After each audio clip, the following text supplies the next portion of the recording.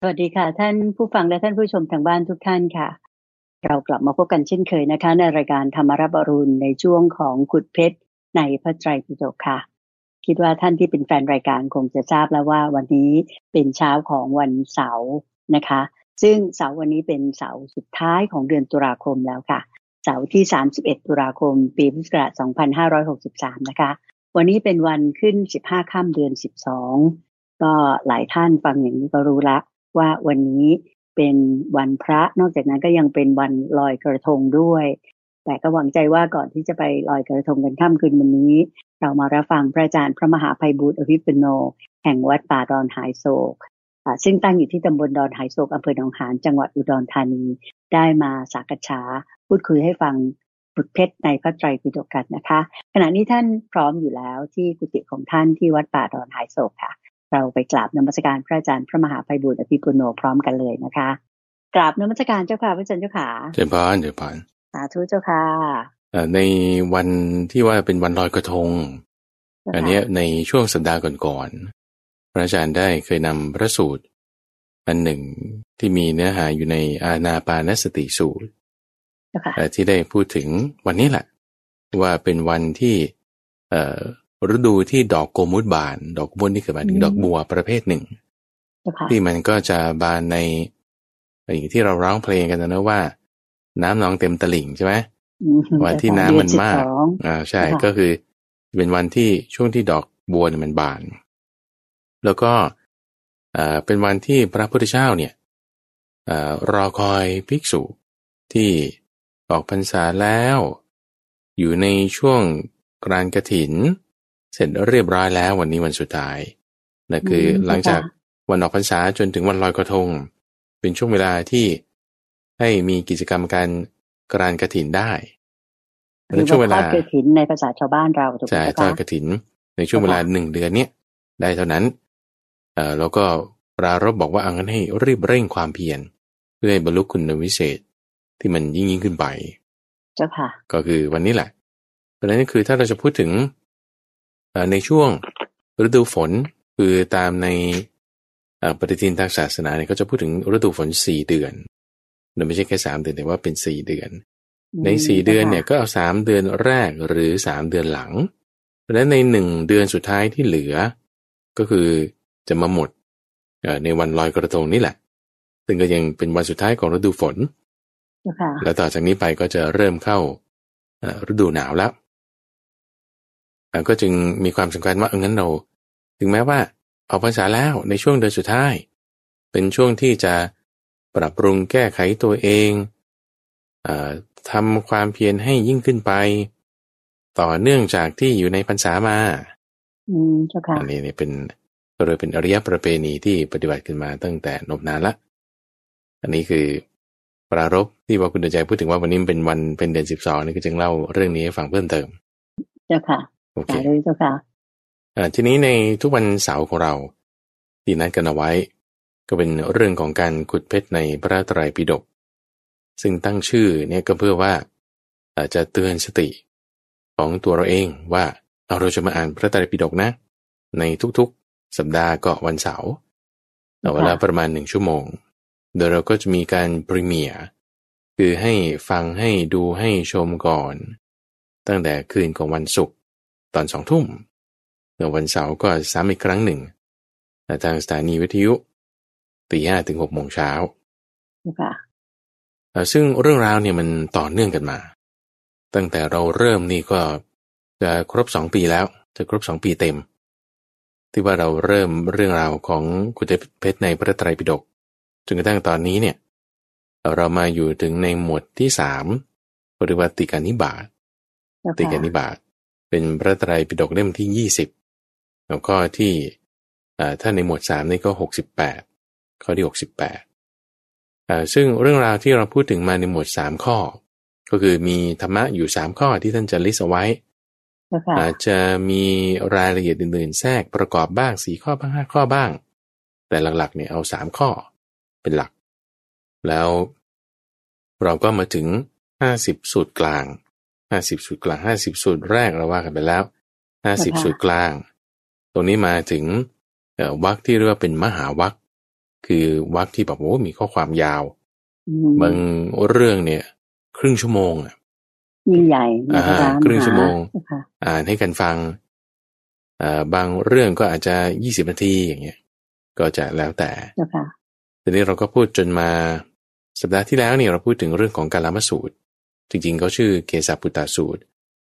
พวกเจ้าค่ะชาวกาลามะก็ได้พูดไปแล้วนั่นก็เรื่องยาวสัปดาห์ที่แล้วนี่พูดได้แค่3 พระสูตรเท่านั้นเองเนาะเจ้าค่ะเอาวันนี้เราก็มาต่อวันนี้ใช่ไหมใช่เจ้าค่ะมาต่อแต่ว่าก็ต่อเป็นเจ้าค่ะเรื่องอื่นไปละแต่ยังอยู่ในวรรคนี้กันอยู่วรรคที่เรียกว่ามหาวรรคเรื่องยาวเนี่ยเจ้าค่ะก็คือข้อที่68ว่าด้วยเรื่องที่ควรกล่าวเรือกถาวัตถุนี่คือหมายถึงเรื่อง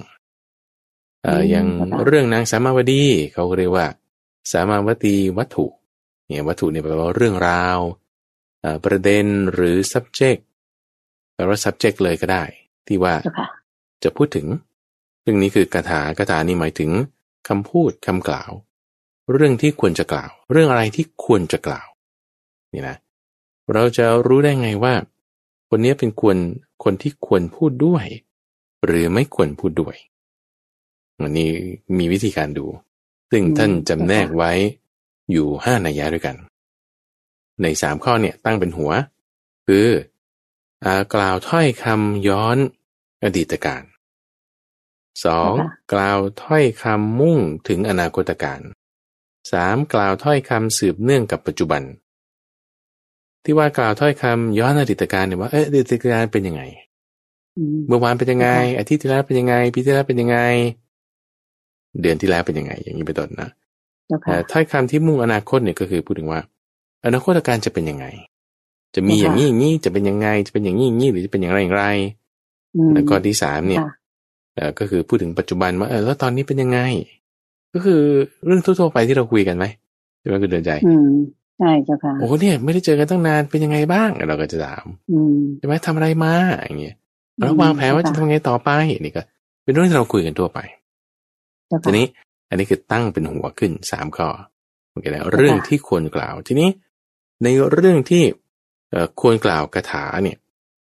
คือคำที่ควรกล่าวเนี่ยแล้วกล่าวชนิดที่ว่าเป็นประโยชน์หรือไม่เป็นประโยชน์อันนี้สำคัญจะดูได้ยังไง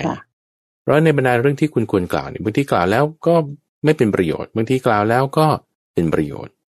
แล้วท่านก็จึงแจกออกมาเป็น5 นัยยะด้วยกันซึ่งแต่ละนัยยะนี่ก็จะมีรายละเอียดไม่เหมือนกันเราไล่ไปทีละข้อเอา3 อันนี้ตั้งขึ้นโอเคนะนัยยะแรกที่ผมว่าคนนี้ควรพูดด้วยคือหมายว่าอดีตอนาคตปัจจุบันเนี่ยตั้งไว้เป็นหัวใช่ไหมแล้วเราจะใช้3 ข้อนี้มาดูว่าใครควรพูดด้วยใครไม่ควรพูดด้วยท่านแจกแจงไว้อย่างนี้คนที่ไม่ควรพูดด้วยก่อนแล้วก็คนควรพูดด้วยใน3 เรื่องที่คุณพูดเนี่ยบางทีพูดไปแล้วไม่ควรพูดกับคนนี้ด้วยแต่บางทีพูดไปแล้วควรพูดกับคนนั้นอีกคนหนึ่งด้วยดูยังไงนี่คือในที่ว่าคนไม่ควรพูดด้วยหรือควรพูดด้วยจำแนกออกไปเป็น5 นัยยะโอเคนะในนัยยะแรกนัยยะแรกเนี่ยท่านบอกว่าเวลาที่กล่าว3 เรื่องนี้ขึ้นเนี่ยแล้วเราจะรู้ได้ไงว่าคนเนี้ยไม่ควรพูดด้วยนั่นก็คือถ้าถูกถามเรื่องเมื่อวานเป็นไงเนี่ยหรือพรุ่งนี้เป็นไงเนี่ยหรือตอนนี้เป็นไงเนี่ยถามใช่ไหมถูกถามด้วยคำถามใน3 เรื่องที่พูดอย่างนี้ปรากฏเวลาเขาตอบเนี่ยเขาไม่ตอบนัยยะที่ควรตอบแบบนัยยะเดียวก็ไม่ตอบนัยยะเดียวบางคำถามมันควรจะต้องแจกแจงตอบ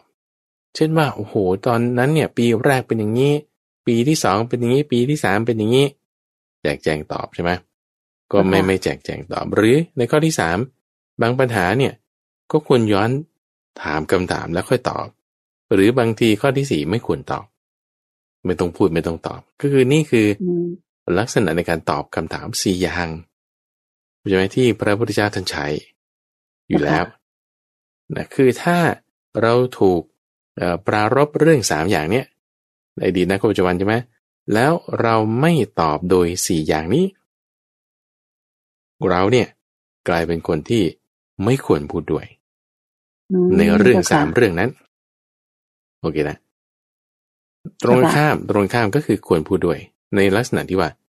ถ้าเขาถามว่าอนาคตนี่จะวางแผนไว้เป็นไงโอ้ผมวางแผนไว้เป็นเฟส 1เฟส 2เฟส 3อันนี้คือแจกแจงตอบเจ้าค่ะหรือบางเรื่องก็จะควรแค่ไม่เปิดเผยมากตอบเรื่องเดียวแล้วก็อาจจะคิดว่าวางแผนไปทางนั้นอย่างนี้ก็เป็นลักษณะที่ว่าปัญหาบางปัญหาก็ควรตอบในแง่เดียวปัญหาบางปัญหาควรต้องจำแนกแจกแจงตอบปัญหาบางปัญหาเนี่ยควรที่จะย้อนถามแล้วจึงค่อยตอบหรือปัญหาบางปัญหาเนี่ยก็ไม่ต้องตอบก็ได้ถ้าเราทำอย่างนี้เราเนี่ยชื่อว่าเป็นผู้ที่ควรพูดด้วยโอเคนะเป็นผู้ที่ชื่อว่าควรพูดด้วยใน3เรื่องนี้โอเคใน3เรื่องนี้อดีตอนาคตปัจจุบันเนี่ย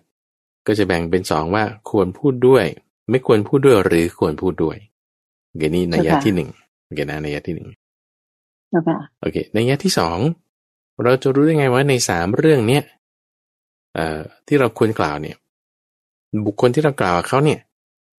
แล้วเขาควรพูดด้วยหรือเขาไม่ควรพูดด้วยในนัยยะที่2ก็คือในข้อแรกจะดูว่าคนนี้ไม่ควรที่จะเป็นคนที่ไม่ควรพูดด้วยเป็นคนที่ไม่ควรพูดด้วยเนี่ยคือถ้าเขาไม่ตั้งอยู่ในฐานะหรืออาฐานะในฐานะหรืออาฐานะเนี่ยหมายถึงว่าเหตุหรือไม่ใช่เหตุมีผลหรือไม่มีผลเช่นเหตุผลเราอาจจะพูดถึงว่าในฤดูฝนมีวัวตายมากแล้วฤดูฝนเนี่ยกบมันร้องแสดงว่าที่วัวตายเนี่ยเพราะว่ากบมันร้องคุณสรุปเอาอย่างนี้ใช่ไหมนี่คือการสรุปชนิดที่ไม่ถูกต้องสรุปชนิดที่ไม่ใช่ฐานะไม่ใช่เหตุไม่ใช่ปัจจัยของมันอย่างเงี้ยการสรุปในลักษณะที่ไม่ใช่เหตุไม่ใช่ปัจจัยแบบเนี้ยคือไม่ตั้งอยู่ในฐานะไม่ตั้งอยู่ในอาฐานะก็จะหมายพอไม่ตั้งอยู่แล้วปุ๊บ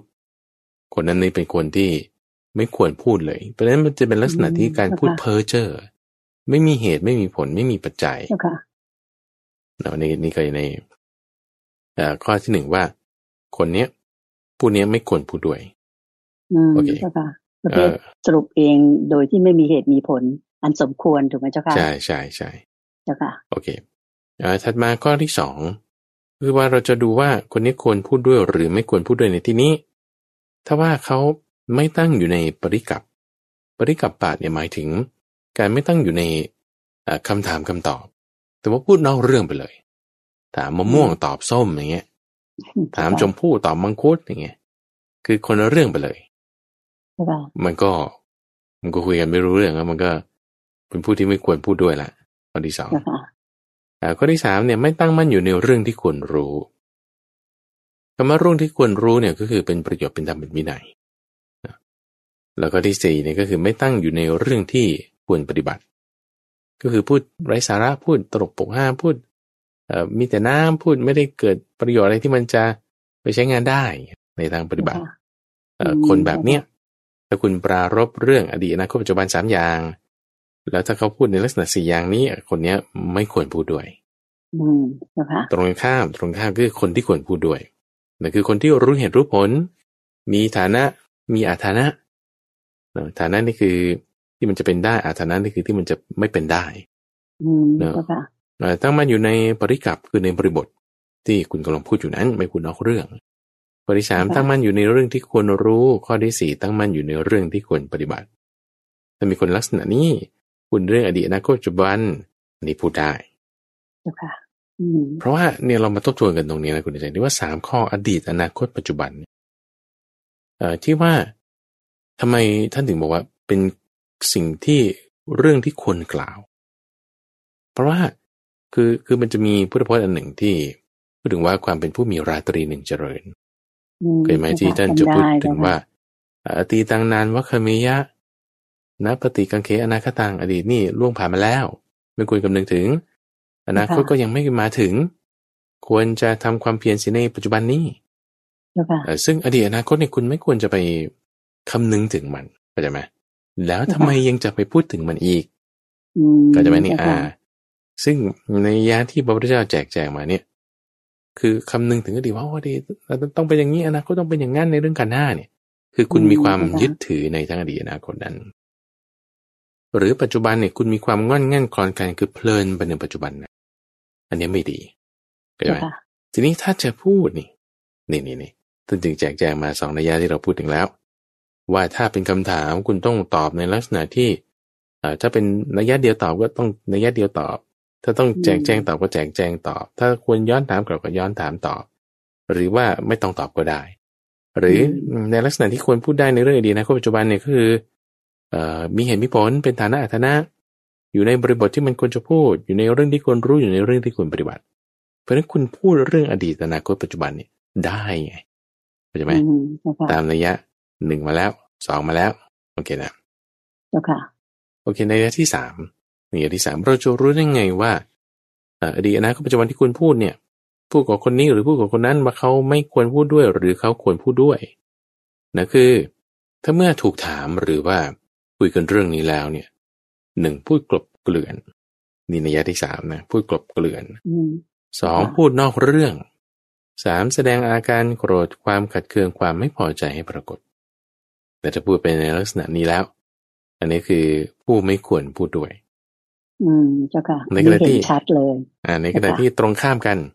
ก็คือไม่พูดกลบเกลื่อนไม่พูดนอกเรื่องไม่แสดงอาการโกรธความขัดเคืองความไม่พอใจให้ปรากฏคนแบบนี้ควรพูดด้วยในเรื่องอดีตอนาคตปัจจุบันนั้นโอเคเพราะฉะนั้นนะเพราะฉะนั้นสมมติว่าเราพูดเรื่องอดีตกับแม่พ่อหรือคู่ครองแล้วมันต้องได้ทะเลาะกันโอเคป่ะแล้วมันต้องได้ทะเลาะกันเรื่องเนี่ยทำไมเธอไปทำอันนี้มายังไงนะเนี่ยโอ้เถียงกันละคนแบบไม่ควรพูดกันละ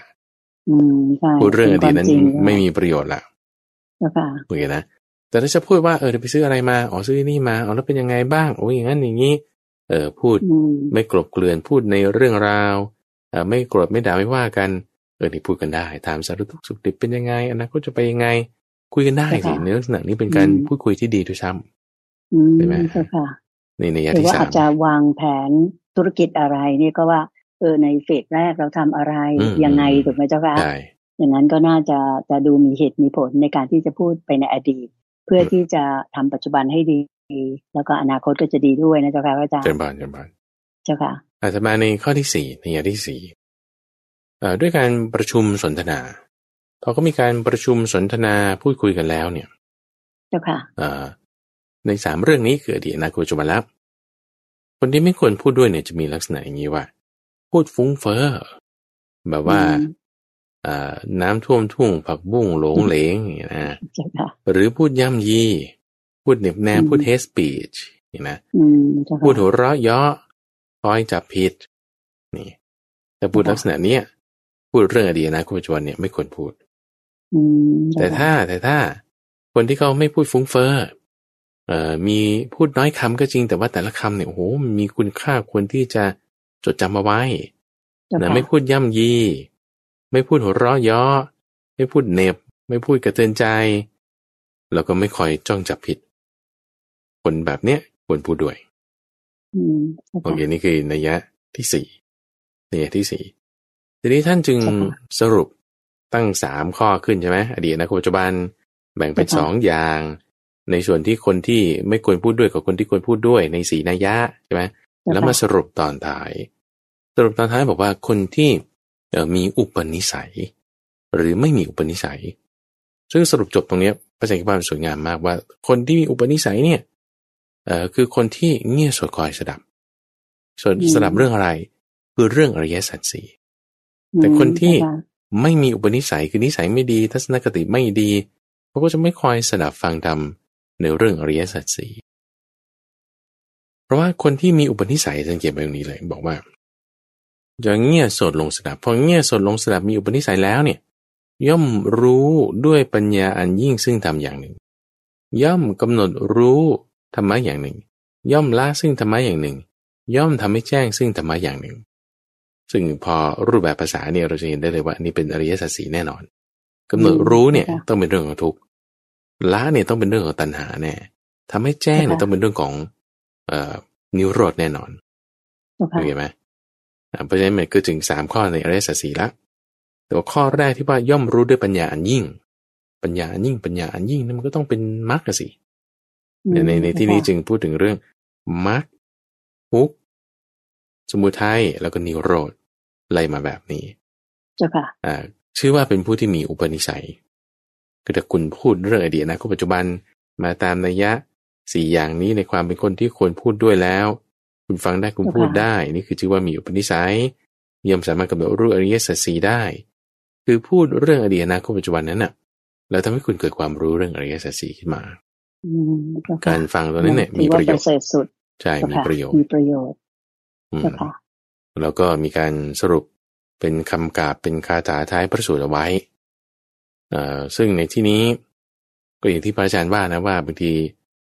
อาจจะแบบว่าเป็นคำอาจจะไม่ใช่พุทธพจน์ก็ได้ในบางส่วนบางข้อเพราะว่าดึงเรื่องคำอิจฉาริษยาการพูดทับถมกันซึ่งบางทีมันไม่ได้เป็นเนื้อหาในเรื่องนี้แต่ว่าท่านเอามาแทรกเอาไว้อย่างไรก็ตามก็ถ้าไปอ่านก็จะได้ความรู้ดีเหมือนกันในส่วนที่เป็นคาถาสรุปท้ายพระสูตรนี้อันนี้คือข้อ68ว่าด้วยเรื่องที่ควรกล่าวในลักษณะที่ว่าเป็นผู้ที่ควรพูดด้วยโอเคนะในข้อนี้อยากจะสรุปตรงนี้จุดหนึ่งว่าถ้าเราพูดเรื่องอดีตอนาคตหรือปัจจุบันแล้วเนี่ยสามารถที่จะทำให้เรารู้อริยสัจสี่ได้อันนี้สำคัญถ้าพูดในประเสริฐสุดถูกไหมเจ้าค่ะในลักษณะสี่นัยยะ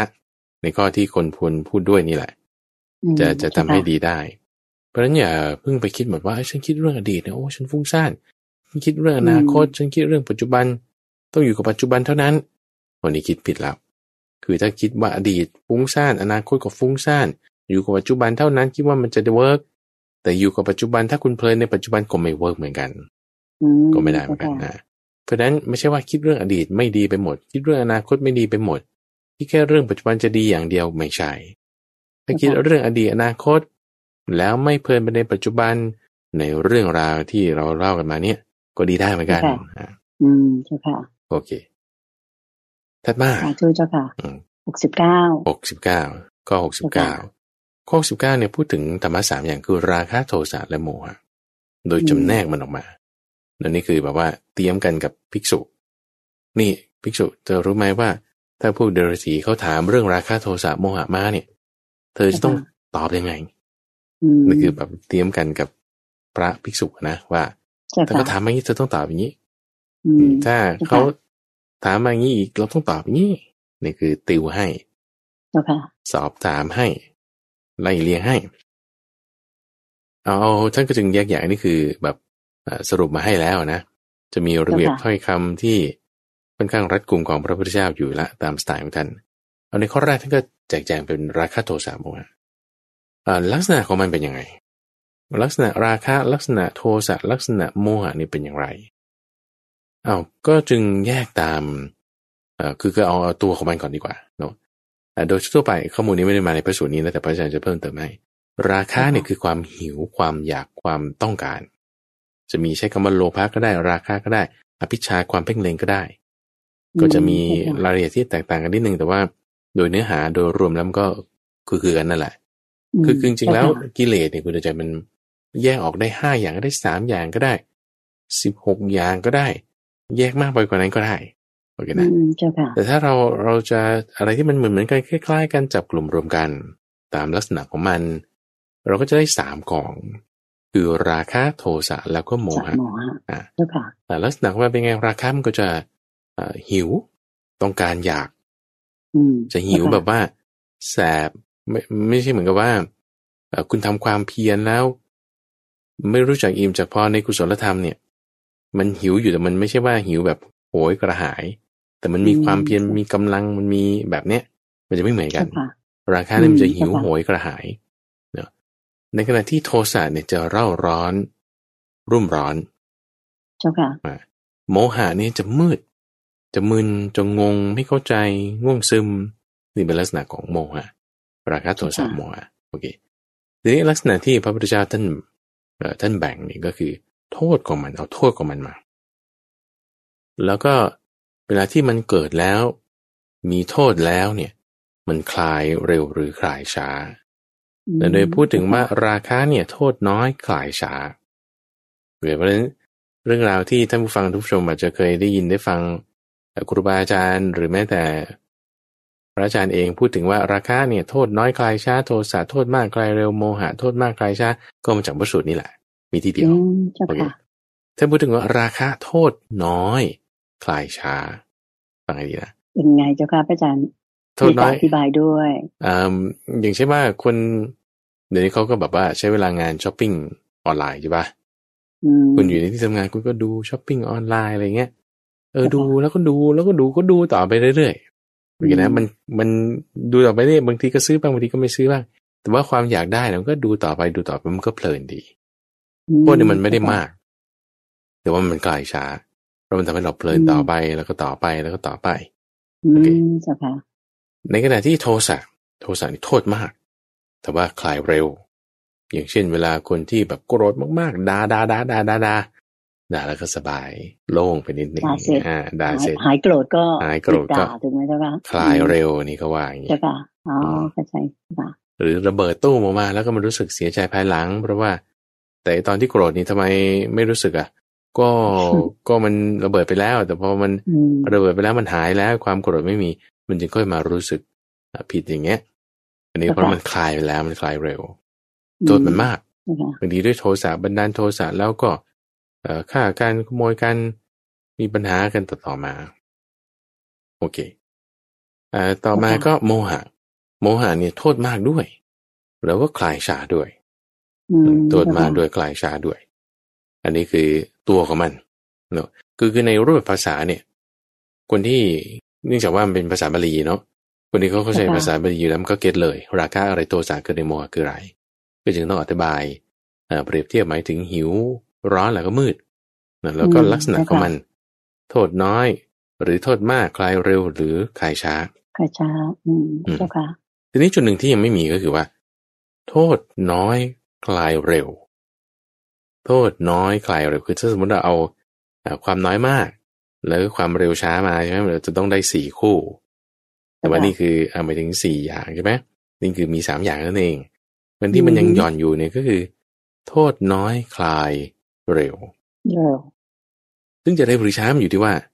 เราควบคุมจิตใจของเราไงเข้าใจไหมเจ้าค่ะแต่ถ้าเราควบคุมจิตใจของเราได้เนี่ยกิเลสราคะโทสะโมหะเนี่ยจะเร็วหรือจะช้าที่มันจะคลายไปเนี่ยกำลังจิตใจของเราถ้าสูงมันก็คลายเร็วถ้าต่ำมันก็คลายช้าถ้าสูงมันก็โทษน้อยกำลังจิตใจของเรานะถ้าต่ำมันก็โทษมากนี่เป็นแบบ relative กันในพวกนี้เพราะฉะนั้นนี่คือเป็นเคนสำหรับว่าให้ได้เป็นไกด์ไลน์เปรียบเทียบกันว่าไอ้เจ้าตัวราคะโทสะโมหะเท่านั้นเองว่ามันมีความแตกต่างกันอย่างนี้อย่างเงี้ยค่ะเข้าใจแล้วค่ะโอเคอีกจุดหนึ่งอยากจะเพิ่มเติมที่ผมพูดถึงว่าโมหะเนี่ยโทษมากด้วยแล้วก็คลายช้าด้วยนี่โทษมากด้วยคลายช้าด้วยเป็นไหมโทษมากเนี่ยคือความที่มันมืดมันมึนมันมองไม่เห็นแล้วก็เนื่องจากมันลึกมันกว้างการที่เราจะไปกำจัดแซะมันออกเนี่ยมันก็ใช้เวลานานมันก็จึงคลายช้าด้วยแต่มันจึงอันตรายมากถ้าเปรียบเทียบความอันตรายและโมหะนี่อันตรายมากๆเจ้าค่ะเพราะมันมืดมึนงงแล้วก็ไม่รู้ว่าอะไรคือความสว่างความดีความจริงถูกไหมเจ้าคะมันมืดมัวไปหมดแล้วก็ลุ่มหลงไปอย่างนั้นนะเจ้าคะถูกต้องแล้วก็พระเดชปิ่นพุทธกันเนี่ยได้เคยอธิบายถึงว่าโมหะเนี่ยมันอยู่ลึกคือบางทีเรากำจัดราคะโทสะไปละแต่มันยังมีโมหะอยู่มันยังมีโมหะอยู่โมหะเนี่ยก็จึงทำให้เป็นต่องอกยอดออกมาเป็นราคะโทสะด้วยซ้ำเจ้าค่ะตัดตรงราคะตัดตรงโทสะหมดแล้วก็ยังเหลือโมหะด้วยซ้ำแต่เป็นอันท้ายๆแหละที่ว่าจะละเลิกไปได้เนี่ยเป็นอันท้ายๆอ๋อเจ้าค่ะเพราะมันยากแล้วมันฝังรากลึกนิดนึงถูกไหมเจ้าค่ะใช่โทษมากกลายช้าเจ้าค่ะโอเคคำถามถัดมาคือว่าแล้วไอ้3ตัวเนี่ยมันมีเหตุมาเกิดจากอะไรว่าถ้ามันยังไม่มีมันจะเกิดขึ้นได้ยังไงหรือถ้ามันมีอยู่แล้วเนี่ยมันจะเจริญเติบโตไปได้อย่างไรหรือจึงพูดถึงเหตุที่ทำให้ราคาที่ยังไม่เกิดเนี่ยเกิดขึ้นหรือที่เกิดไปแล้วเนี่ยกลับเจริญมากมีเติบโตยิ่งขึ้นนั่นคือสุภานิมิต สุภาเนี่ยคือความเป็นของสวยงามนิมิตเนี่ยคือเครื่องหมายเห็นเครื่องหมายโดยความเป็นของสวยงามอันนี้จะทำให้ราคะเนี่ยมันเจริญงอกงามดีมีมากยิ่งขึ้นจากที่ไม่มีก็จะมียกตัวอย่างเช่นว่าคุณเห็นของสวยงามเช่นดูโฆษณาเนี่ยคุณเดินใจเป็นสิ่งที่กล่อมกล่าวประสาทของเราสะกดจิตเราว่าให้เราแบบว่าคิดแบบนี้เอวต้องเอสนะอย่างเงี้ยนะผมต้องแบบอย่างนี้ออกมาอย่างนี้ฟันนี่ต้องเรียงอย่างนี้มันถึงจะงามอันนี้แล้วเขาก็จะแบบทำให้มันงามปิ้งปิ้งขึ้นมาอย่างนี้ใช่ไหมให้งามเกินกว่าความจริงเอลเอสแล้วก็มีคนชอบมีคนอะไรเงี้ยอันนี้คือนิมิตคือเครื่องหมายแสดงถึงความสวยงามโอเคในขณะที่สมัยอื่นๆก่อนๆเนี่ยผู้หญิงที่สวยงามต้องแบบว่าอวบอ้วนนิดนึงสมัยกลางสมัยก่อนสมัยกลางเจ้าค่ะซึ่งก็แตกต่างกันเพราะว่านิมิตเครื่องหมายเขาดูคนละแบบเพราะฉะนั้นสุภาพนิมิตเนี่ยจึงเป็นสิ่งสำคัญที่ทำให้ราคาที่มันยังไม่เกิดเนี่ยเกิดขึ้นที่มีอยู่แล้วก็เจริญมีมากขึ้นซึ่งไอ้สุภาพนิมิตเนี่ยมันมาทุกรูปแบบคุณผู้ชมไม่ใช่แค่โฆษณาเดี๋ยวนี้เนี่ยแบบว่าใน Facebook Line มันมีไทม์ไลน์หมดอ่ะพอมีไทม์ไลน์ซึ่งก็แอดโฆษณามาด้วยในเมสเซจบางทีก็มีเมสเซจโฆษณามาด้วยซึ่งพวกนี้หมอดูก็มีนะคะหมอมีทุกอย่างเลยขึ้นโฆษณามาหมอดูเว็บพนันสื่อลามกขายของมีทุกอย่างเจ้าค่ะซึ่งนี่เป็นเครื่องหมายที่ทำให้เราขัดเคืองหรือเป็นเครื่องหมายที่ทำให้เราชอบพอใจเจ้าค่ะดูไปนานๆก็จะมีความรู้สึกว่าอ้าวอันนี้มันดีเกิดดีขึ้นมาเห็นสวยงามขึ้นมาตามเข้าไปนะเจ้าค่ะแล้วบางทีมันแบบเรื่องนุ่มๆเนียนๆเนี่ยเรียกคอนเทนต์มาร์เก็ตติ้งอย่างเงี้ยคิดว่าอธิบายนั่นนี่มันขายของนี่ว่าอย่างเงี้ยนะเพิ่งมารู้ทีหลังมันก็เรื่องอธิบายเรื่องราวเรื่องใดเรื่องหนึ่งก็ให้เรามีความกำหนัดยินดีเนี่ยมันแทรกซึมมาในทุกอย่างแทรกซึมมาในทุกอย่างสื่อโซเชียลมีเดียอยู่บางยิงกุศลใจซึ่งเขาดีไซน์ออกมาเนี่ยให้มี engagement คือให้คุณแบบโฟกัสตั้งอยู่ตรงเนี้ยนี่คือสุภาพนิมิตเลยเรื่องอะไรที่จะแบบดึงความสนใจของคุณบางคนชอบเรื่องการเมืองสีนี้ค่ายนั้นก็เอาเรื่องนี้ส่งให้มากๆส่งให้มากๆคุณก็จะแบบชอบใจเนี่ยไม่ต่างอะไรกับเกลียดชังเดี๋ยวจะต้องพูดถึงเรื่องโทสะต่อไปในเรื่องที่เราชอบดูบางคนชอบดูหนังดูละครมันก็จะมีคลิปสั้นๆเกี่ยวกับหนังละครมาให้ดู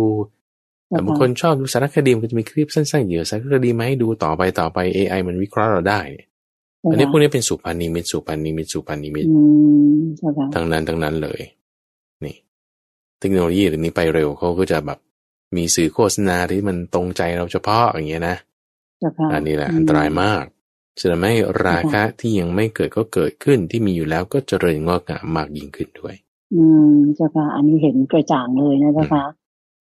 โอเคต่อไปโทสะล่ะโทสะก็คือปฏิการนิมิตเนี่ยคือเรื่องหมายแสดงความขัดเคืองให้แบบไม่พอใจขัดเคืองยกตัวอย่างเช่นว่าเราไม่ชอบเรื่องนี้คือสุภาใช่ไหมไม่ใช่ว่าตรงข้ามกับปฏิฆะนะปฏิฆะนี่คือขัดเคืองถ้าสุภาคือชอบพอใจแล้วตรงข้ามกับชอบพอใจเนี่ยคือขัดเคืองไม่ใช่เดี๋ยวเราจะค่อยพูดถึงกันทางแก้สุภามันต้องตรงข้ามกับอสุภะแต่ปฏิฆะไม่ใช่ตรงข้ามกับสุภาปฏิฆะนี่คือความขัดเคืองความให้เกิดแบบไม่พอใจเช่นว่าถ้าคุณชอบเอาอย่างเรื่องนักการเมืองเนี่ยคุณชอบนักการเมืองค่ายนี้สีนี้แล้วปรากฏว่าเกิดมีนักการเมืองค่ายนั้นสีนั้นอย่างเงี้ยนะพอพูดคำนี้แบบนี้กระเทือนค่ายโน้นสีโน้น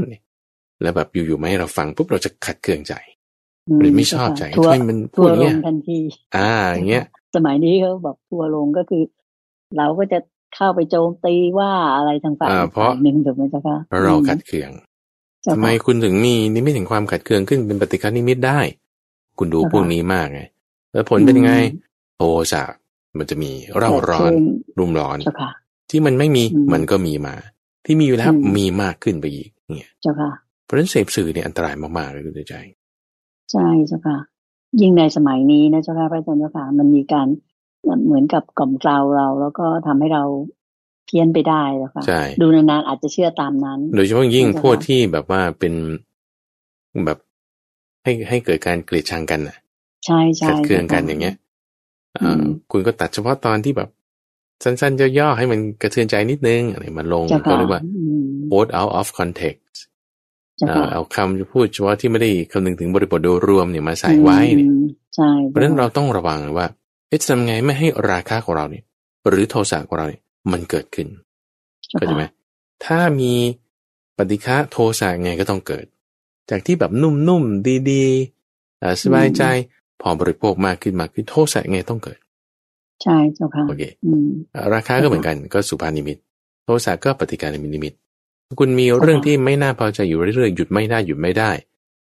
จากปฏิฆะก็จะมาเป็นโกฏะจากโกฏะก็จะเป็นโทสะจากโทสะก็จะเป็นพยาบาทก็เป็นผูกเวรต่อไปก็จะคืบการไปจุดที่จะเริ่มเป็นกรรมคือตรงโทสะนี่แหละจากโกฏะขึ้นมาอันต่อไปโมหะเนี่ยเหตุปัจจัยของมันก็คือการไม่ทำในใจโดยแยบคายการทำในใจโดยไม่แยบคายพอคุณทำในใจโดยไม่แยบคายเนี่ยโมหะที่ยังไม่เกิดมันก็เกิดขึ้นที่มีอยู่แล้วก็มากขึ้นไปอีกเจ้าค่ะทำในใจโดยไม่แยบคายคือการที่ไม่คิดโดยตามนัยยะของความเป็นเหตุเป็นผลของอริยสัจสี่ความงมงายเนี่ยคุณจะใจอันเบอร์หนึ่งเลย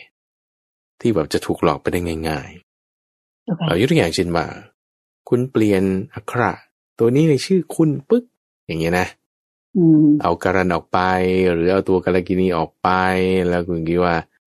ชีวิตฉันจะแบบรุ่งเรืองแบบเป็นเศรษฐีเงินล้านได้ด้วย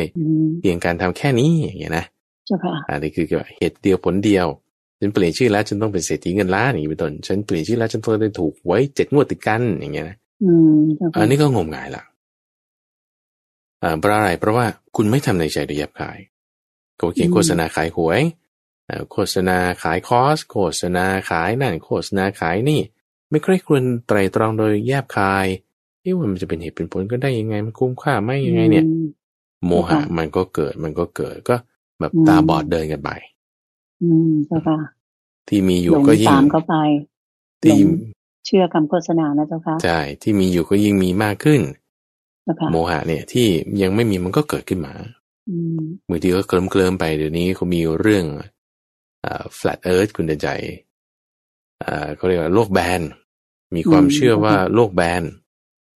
พระอาจารย์ก็แบบไปดูเหมือนกันนะทำไมเขาถึงชื่อว่าโลกแบนได้เราก็ไปดูคิดตามเขา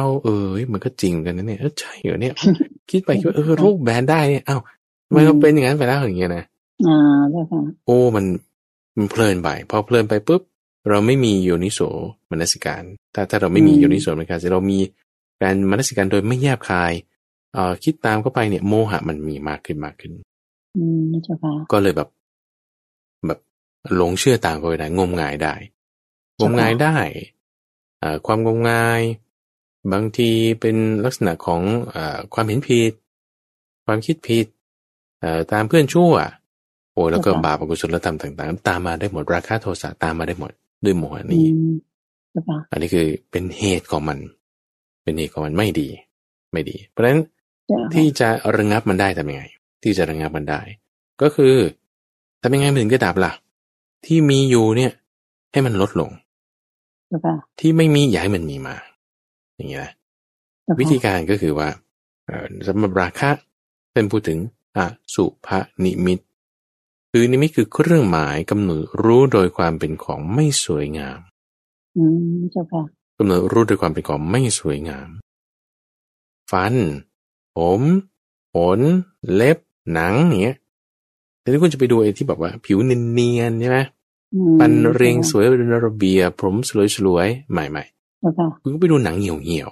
ๆหนังที่มันเป็นจุดตกกระหรือว่าหนังที่มันเวอะหวะเน่าแล้วอย่างเงี้ยนะฟันคุณก็ไปคนดูฟันที่มันฟันหลอฟันผุหนอนเน่าชัยอยู่ในฟันอย่างเงี้ยผมคุณก็ไปดูตรงที่มันติดอยู่ในท่อหรือว่าที่มันไปอยู่ในชามก๋วยเตี๋ยวกระดูกฟันลองไปอยู่ในต้มซุปดูมันจะกินได้ไหมโอ้โหมันจะขยะแขยงมากใช่ปะคุณคิดว่าคุณจะไปสั่งต้มไก่ตักขึ้นมาเอาทำไมมีฟันอยู่ในนั้นอย่างเงี้ยโอ้กินไม่ลงแค่นึกถึงนี่ก็ผืดโปมละอันนี้คืออสุภนิมิต คือเครื่องหมายกำหนดโดยความเป็นของไม่สวยไม่งาสวยมงามราคาจะลดลงราคาที่มีอยู่เนี่ยจะลดลงที่ยังไม่มีก็จะเกิดขึ้นไม่ได้โอเคนะนี่คือราคาจะละได้ด้วยอสุภานิมิตเจ้าค่ะคือแม้แต่การที่เราดูว่าคนสวยๆนางงามทั้งหลายแหล่เนี่ยเจ้าค่ะคนสวยงามทั้งหลายที่โฆษณามาให้เราดูเนี่ยถ้าเรามองไปลึกๆพยายามมองให้เห็นว่าอีกหน่อยเขาก็จะต้องเหี่ยวมาผมก็จะร่วงไปฟันก็จะเกย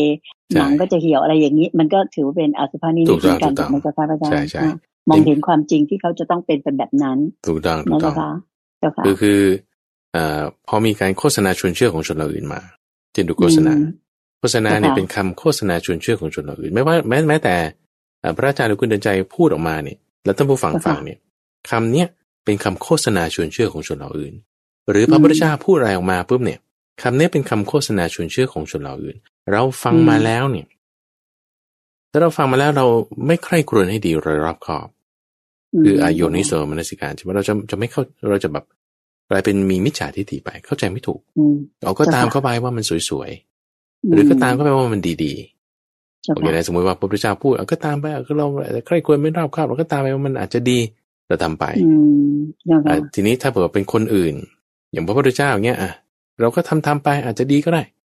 แต่บางทีถ้าเราทำไม่ถูกมันก็กลายเป็นไม่ดีกลายเป็นงูพิษได้รับอันตรายจากงูพิษนั้นแต่ถ้าคุณใคร่ครวญโดยเรียบข่ายต่อให้เรื่องไม่ดีมาใช่ไหมเช่นเรื่องงมงายบางเรื่องที่ชวนให้เราลุ่มหลงบ้างแต่เราใคร่ครวญโดยเรียบข่ายปุ๊บเนี่ยเราจะรู้อันนี้มันไม่ดีไม่ควรทำที่เห็นสวยๆเนี่ยลองลอกหนังออกดูในที่บอกว่าดาราคนนี้เวลาทำอะไรเธอไม่ได้อย่างเงี้ยนะไหนลอง10 ปีมาดูไหนที่ว่าดูตอนนี้ก็ดู10 ปีที่แล้วเวลาทำลายทำอะไรเธอไม่ได้เนี่ยมันไม่จริงหรอกมันจะมีจุดหนึ่งที่เขาแบบซ่อนเอาไว้หรือมุมหนึ่งที่เขาไม่ให้เราเห็นที่ว่าเวลามันทำลายได้นั่นแหละแต่เขาไม่ให้เราเห็นไม่ให้เราดูไม่ให้เรารู้แต่เราก็ได้กรณีดีๆมันมีแน่เจ้าค่ะความจริงมีอยู่นะเจ้าค่ะใช่โอเคนี่คือ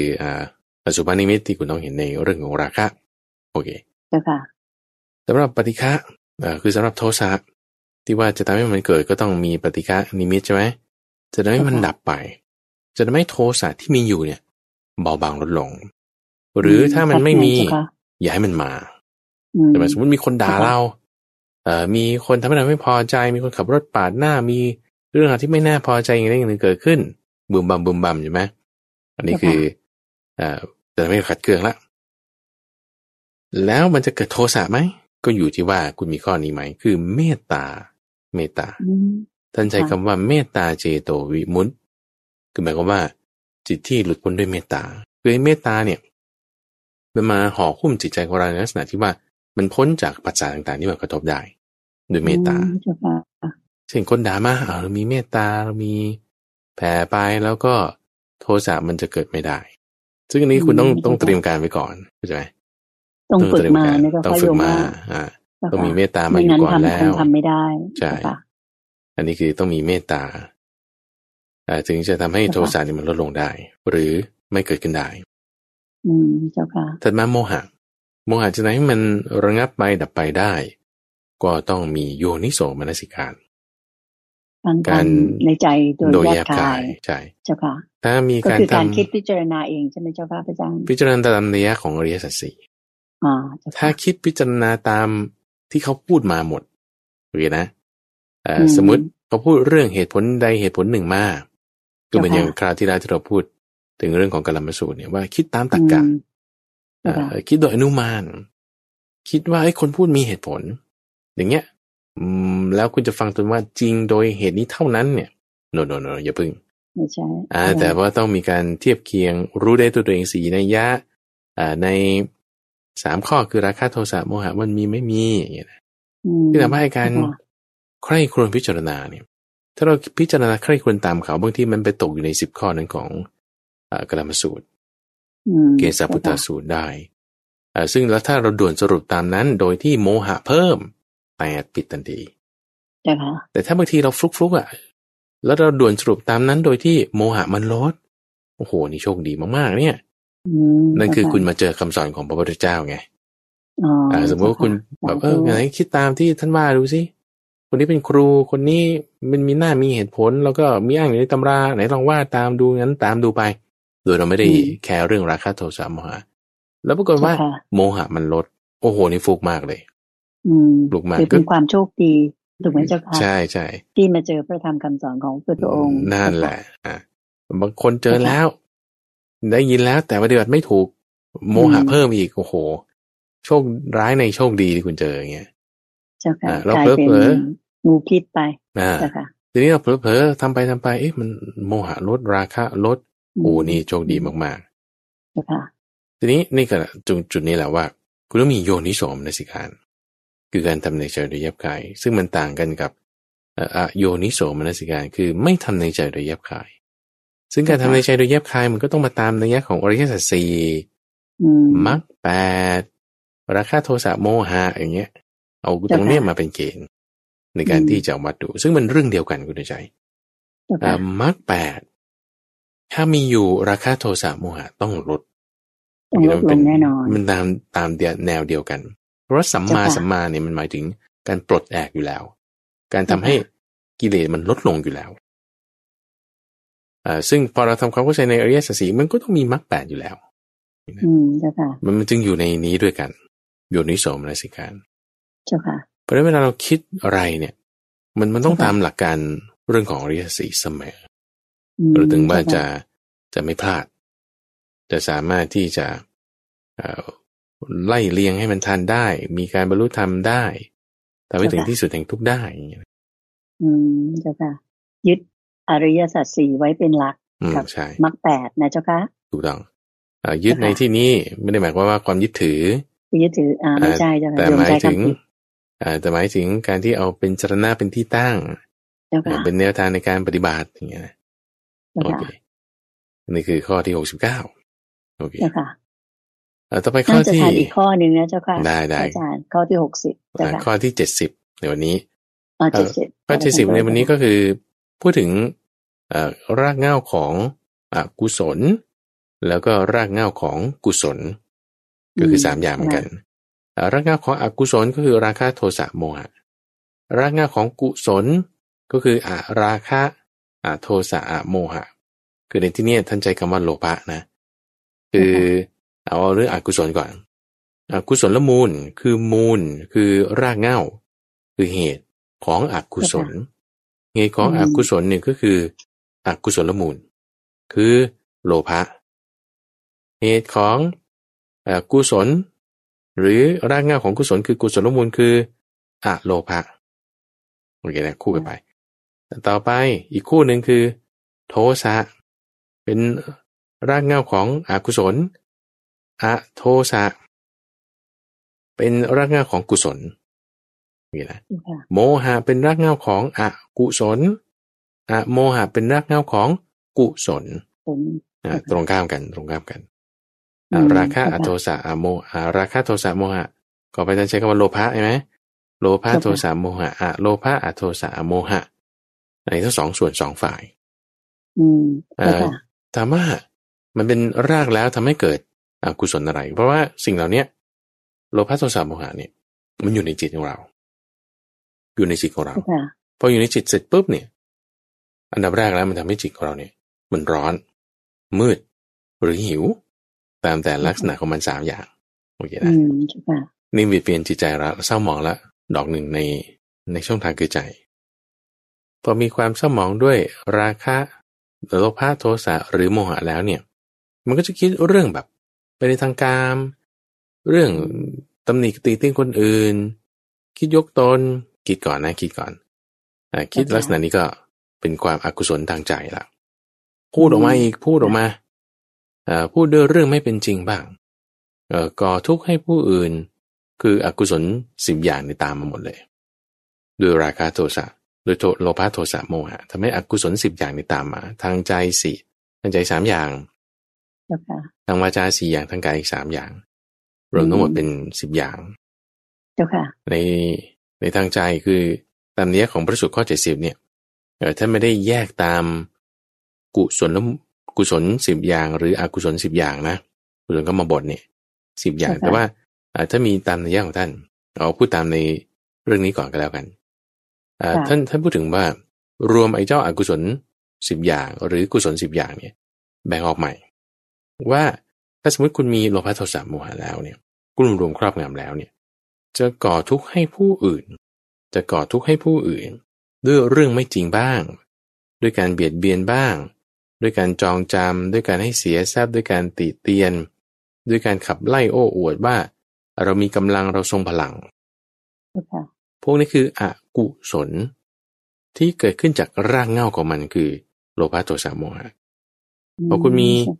โลภะโทสะโมหะแล้วคุณจองจำคนอื่นได้คุณให้เขาเสียทรัพย์ได้คุณเบียดเบียนเขาได้คุณกล่าวด้วยเรื่องไม่จริงได้คุณติเตียนเขาได้นี่คือกุศลเข้าไปอกุศลเรื่องไม่ดีนะก็มีอกุศลมูลคือโลภะโทสะโมหะเป็นเหตุขึ้นมาเป็นเหตุเจ้าค่ะทำให้คนอื่นก็เดือดร้อนไว้งั้นเถอะถ้าพูดรวมๆนะใช่ก็จะถ้าจะแจกไปในรายละเอียดมากขึ้นก็จะเป็นอกุศลกรรมบท10 อย่างเจ้าค่ะอกุศลกรรมบท10 อย่างประจันตัวนิดได้ไหมเจ้าค่ะสำหรับอกุศลกรรมบท10 อย่างทางใจก็จะมี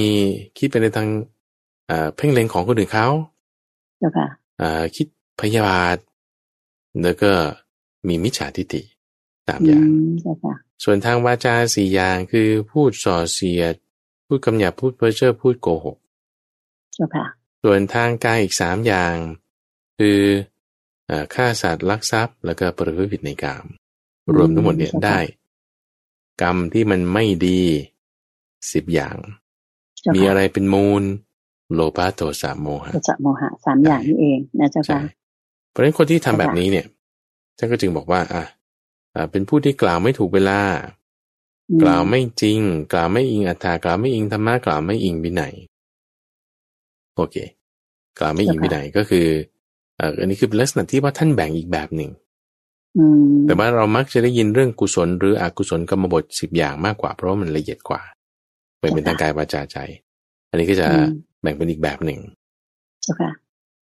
ทีนี้อุปมาอุปไมยท่านเปรียบเทียบไปอย่างนี้บอกว่าเหมือนกับต้นไม้ต้นหนึ่งเนี่ยที่มีเถาวัลย์มาพันเอาไว้ในที่วัดป่าดอยโศกเนี่ยก็มีคุณใจต้นสัก2 ต้นอยู่ห่างกันประมาณสัก20 เมตรนี่แหละต้นหนึ่งเนี่ยมันมีเถาวัลย์พันปลูกพร้อมๆกันนะคุณใจประมาณสัก10 ปีแล้วปลูกพร้อมๆกันแต่ว่าต้นที่มีเถาวัลย์พันเนี่ยมันโกงอแล้วก็ไม่โตในขณะที่พวกเถาวัลย์มาคุมนี่เองแล้วมันก็โกงเลยนะโกงนี้ทำไมมันถึงโกงในขณะที่ว่าต้นที่ไม่มีเถาวัลย์พันเนี่ยก็แสงเท่ากันน้ำเท่ากันแต่มันงอกงามดีมันลำต้นมันใหญ่กว่าผ่านไป10 ปีนั่นเองและนี่คือในคำอธิบายของส่วนที่เป็นอรรถคถาเนี่ยก็พูดถึงว่าไอ้เถาวัลย์ประเภทที่ท่านยกตัวอย่างมาเนี่ยคือเถาย่านทราย3 ชนิดเนี่ยนะเวลามันพันขึ้นไปเสร็จปุ๊บเนี่ยมันก็จะไปโตอยู่ข้างบนใช่ไหมโตอยู่บนนี่คือทั้งใบมันทั้งดอกมันทั้งอะไรมันเนี่ยมันก็จะรับแดดบังต้นไม้นั้นด้วยต้นไม้นั้นก็ไม่ได้แดดเต็มที่ตัวมันบานใบใหญ่มากมันก็รับน้ำเสร็จปุ๊บบางทีมันทำให้กิ่งหักทำให้ลำต้นหักลงมาได้ต้นไม้นั้นถึงถูกขนาดว่าโค่นลงไปได้ด้วยไอ้เจ้าเครือเถาต่างๆเหล่านี้เป็นวัชพืชอย่างหนึ่งซึ่งมันก็เบียดเบียนต้นไม้ได้โอเคนี่คือมูลของมันคือรากเหง้าของสิ่งที่ไม่ดีเพราะฉะนั้นจิตใจของเราเนี่ยเราจะทำกรรมอย่างใดอย่างหนึ่งถ้าเรามีมูลคือรากคือโลภะโทสะโมหะมันก็ทำไม่ดีได้ตรงข้ามทีนี้เราพูดถึงตรงข้ามมูลเหตุของความดีมูลเหตุของกุศลมูลนั่นว่าคือโลภะโทสะแล้วก็โมหะคำว่าในที่นี้เนี่ยคือไม่ได้อยากได้ของเขาไม่ได้คิดประทุษร้ายเขาเราก็ไม่หลงเหมือนกันนะตรงข้ามกันหมดทุกอย่างเลยก็จะทำให้ไม่ก่อทุกข์ให้ผู้อื่นด้วยเรื่องไม่เป็นจริงไม่ก่อทุกข์ด้วยการจองจำไม่ก่อทุกข์ด้วยการให้เสียทรัพย์การเบียดเบียนการตีเตียนการขับไล่ไม่ทำพวกนั้นแล้วก็มาทำกุศลมูล10 อย่างแล้วก็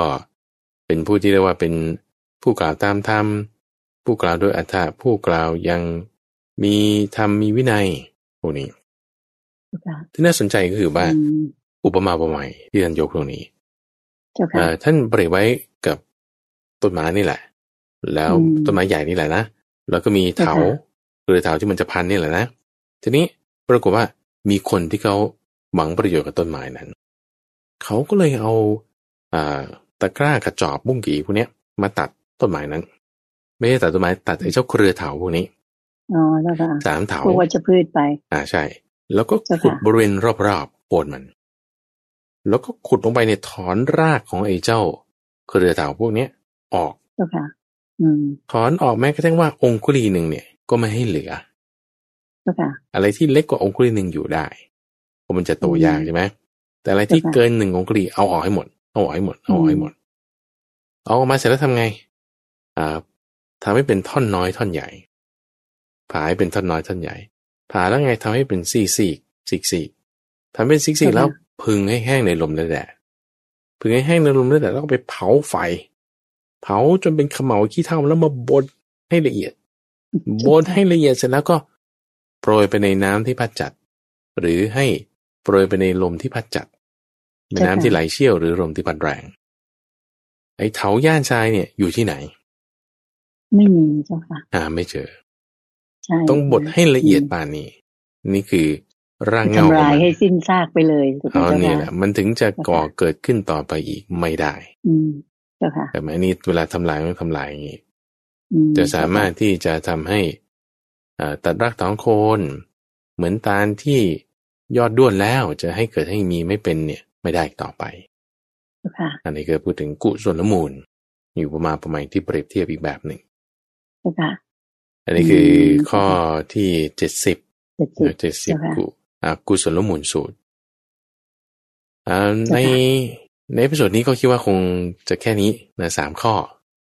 68 69 70ในเอพิโซดหน้าคุณใจก็จะเป็นข้อสุดท้ายของวรรคนี้